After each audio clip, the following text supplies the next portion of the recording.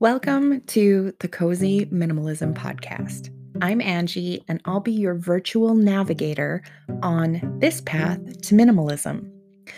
I want to help you create a home that nurtures and supports you, rather than one that drains you and stresses you out. My home, it's a regular, everyday home. It's not magazine worthy, and some days when I'm not feeling good, it will be a little untidy. But it's never out of control or heavy like it used to be. I offer you a softer, more realistic, and less extreme type of minimalism. I really want you to be able to step away from these episodes feeling motivated, so I don't add a lot of extra fluff just to make them a certain length. What you see is what you get. I always love to hear from listeners, so hit me up on Instagram or Facebook and let me know how I can serve you better. Stuff shuffling. This is a behavior that I noticed not only in myself, but also when I started working with clients. I realized pretty quickly that I needed to come up with solutions for this particular phase, I'm going to call it, because we get through it. We work our way through it. Stuff shuffling is when we are frazzled, we don't even know where to start. We've got a whole lot of stuff in our homes, and it is unbelievably difficult to pinpoint exactly where to start. It's also tough for people that are stuck in this phase to be able to break it down into smaller pieces. And what areas do you even begin in? That's what I'm covering in this episode of the Cozy Minimalism Podcast. I have 3 tips to help you stop stuff shuffling. There are 3 phases to letting go of your things that I've seen over and over and over again. The first phase is the scattered start. And if you are any way further in the process, you do totally remember this. You aren't entirely sure where to begin. You're not really letting go of stuff. You probably tackle some of the harder stuff first, and you really end up just moving items from one place to the next. That little piece at the end there is a hang up of where we get stuck in this scattered start. That's stuff shuffling. And that is what I want to talk about today. Stuff shuffling can happen, especially if you have catch all places in your home, my friend. You will probably notice that when you have unexpected company coming over within the hour, that you'll likely start throwing stuff into your catch all spaces. That's stuff shuffling. You might notice that when you are doing a clutter clear out, maybe you might take stuff from your main living area and then you might grab a box and put it in your unused guest room in the closet or in the guest room if it's too stuffed in the closet. So you start moving things around your house rather than letting go of them. That's stuff shuffling.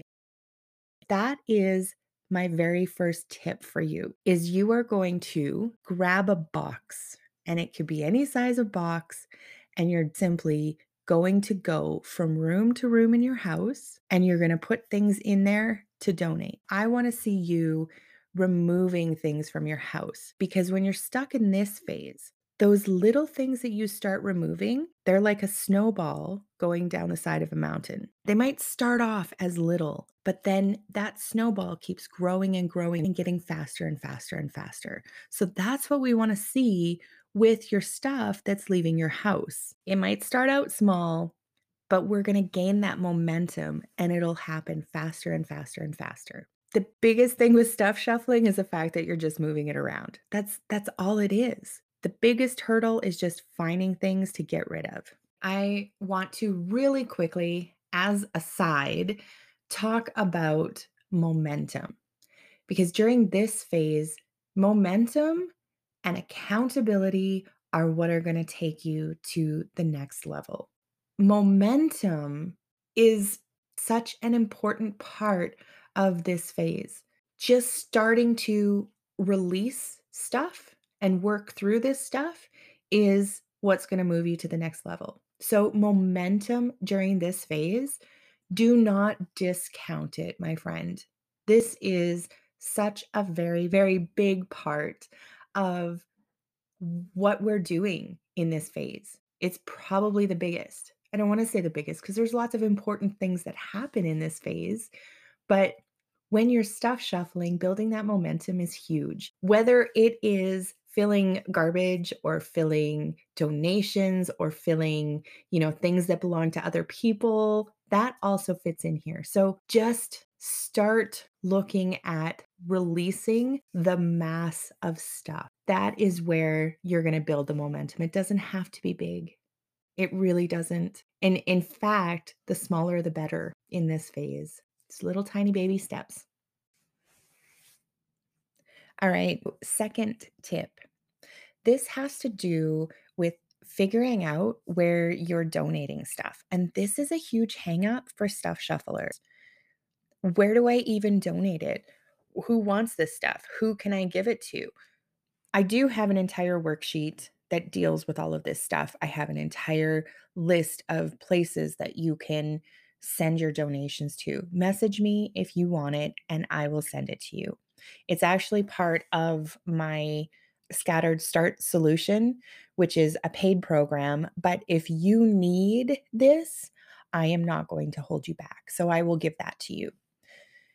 Message me, and I'll send it your way. Donations and where to get rid of your stuff is a huge thing for people. This is something that people will struggle with, and I find doing a little bit of legwork at the beginning of your process is going to help you in the future. What I want you to do is figure out where you're donating it to. Call around, find out what kind of stuff the donation places are accepting, and then you can strategically look through your house for those things. Bonus if you can find a place that will come and pick up. When you have a set time when somebody is coming to pick up your donations, you will end up clearing a lot more stuff during that time than if you just let it sit in the back of your car. Friend, we have all been there, sitting in your car for up to a year, waiting for you to drop by a donation center. Yes, I have been there. I was lucky in our previous house that I had a lady from a local thrift store, and she would do rounds in our little town, and she would come and she'd pick up stuff.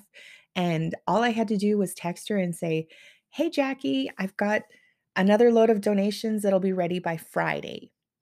And then she could come anytime after Friday. We'd set up a time and a date.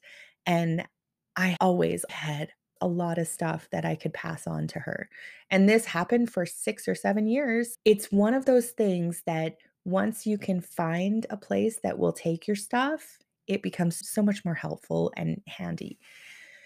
Do the legwork, figure out who needs what and all of that stuff. And then if you do have stuff, you can make sure that it goes to the right place and the place that you feel best about going to. With them coming and picking it up, it was a deadline that helped me remove more stuff. If you don't have a place that will pick up locally, what you can do instead is to enlist the help of a friend. You could even say, "Hey, how about we both do this? Let's both grab some donations and we'll meet at this donation center at a certain day at a certain time." And then you both are supporting each other. You both are being accountable to each other. Accountability in this phase is huge because sometimes we get stuck as stuff shufflers leaving the stuff in our garage or in the shed because, well, we'll get to it. When you have a deadline, when you have accountability, this will help move you forward.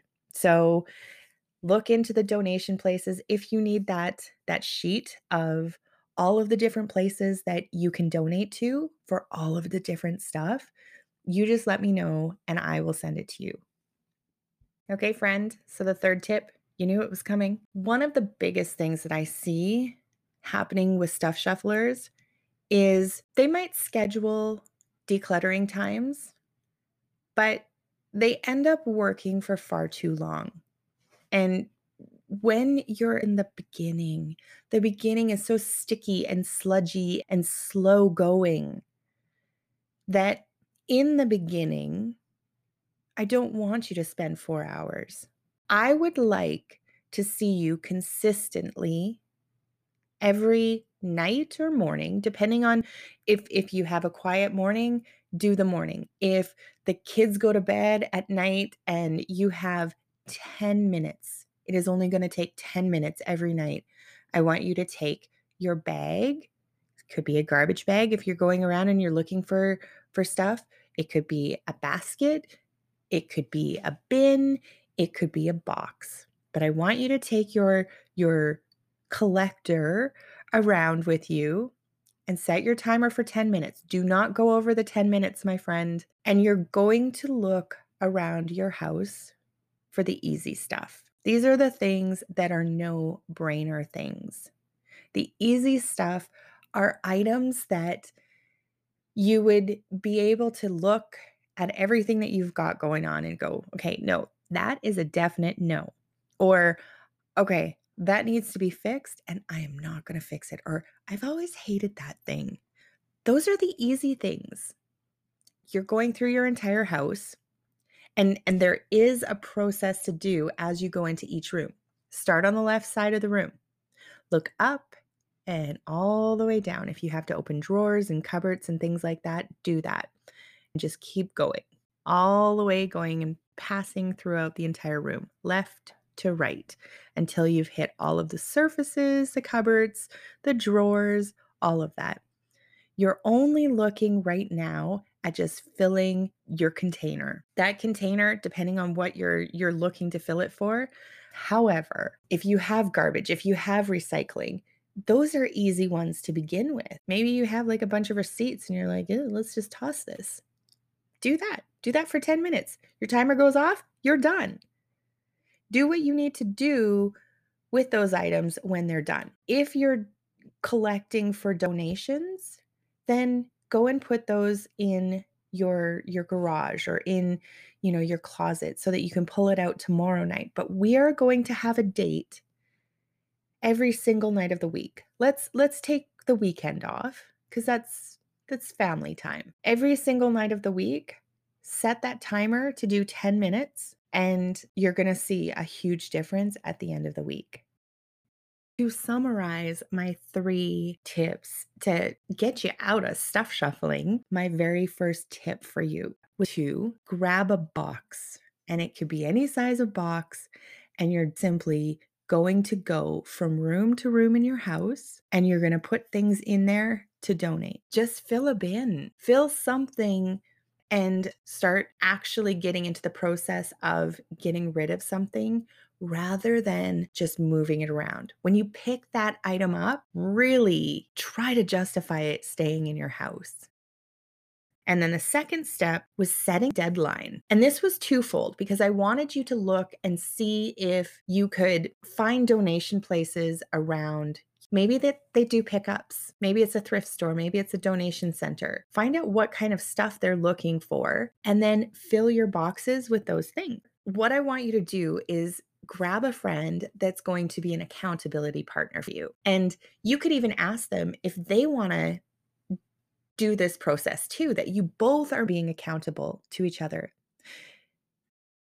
And then the third one was 10 minutes scheduled every night, except for the weekends. And you're just going to become a heat-seeking missile, looking for those easy things, looking for the things that are no-brainer things for you to be able to let go of. And that's it. Thanks so much for being a part of this episode again this week. I have been doing this consistently, January and February, and now we are getting close to March. So I did have a request for a specific episode, and that is going to come to you next week. And it's going to be all about how to maximize the space in your bathroom if you've got a tiny bathroom. And this reader actually sent me pictures and she has minimized a lot. She doesn't have a lot of excess stuff. So right now It's about maximizing the space. As minimalists, we feel like, oh, we shouldn't have more stuff. There are times that you do have to maximize your space, and I'm all for that. So that's what next week's episode is going to be all about. Thanks so much for tuning in. Again, it's Angie. Toodles.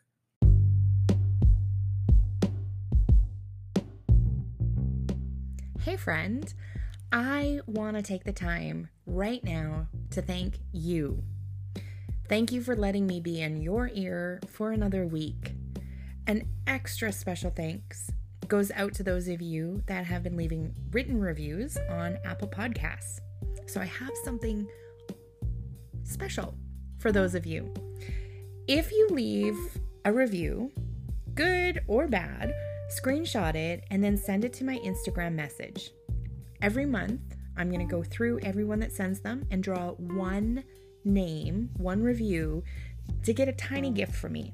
And it's inconsequential. It's not a big deal, but it's just a little thank you for taking the time out of your day to write a review.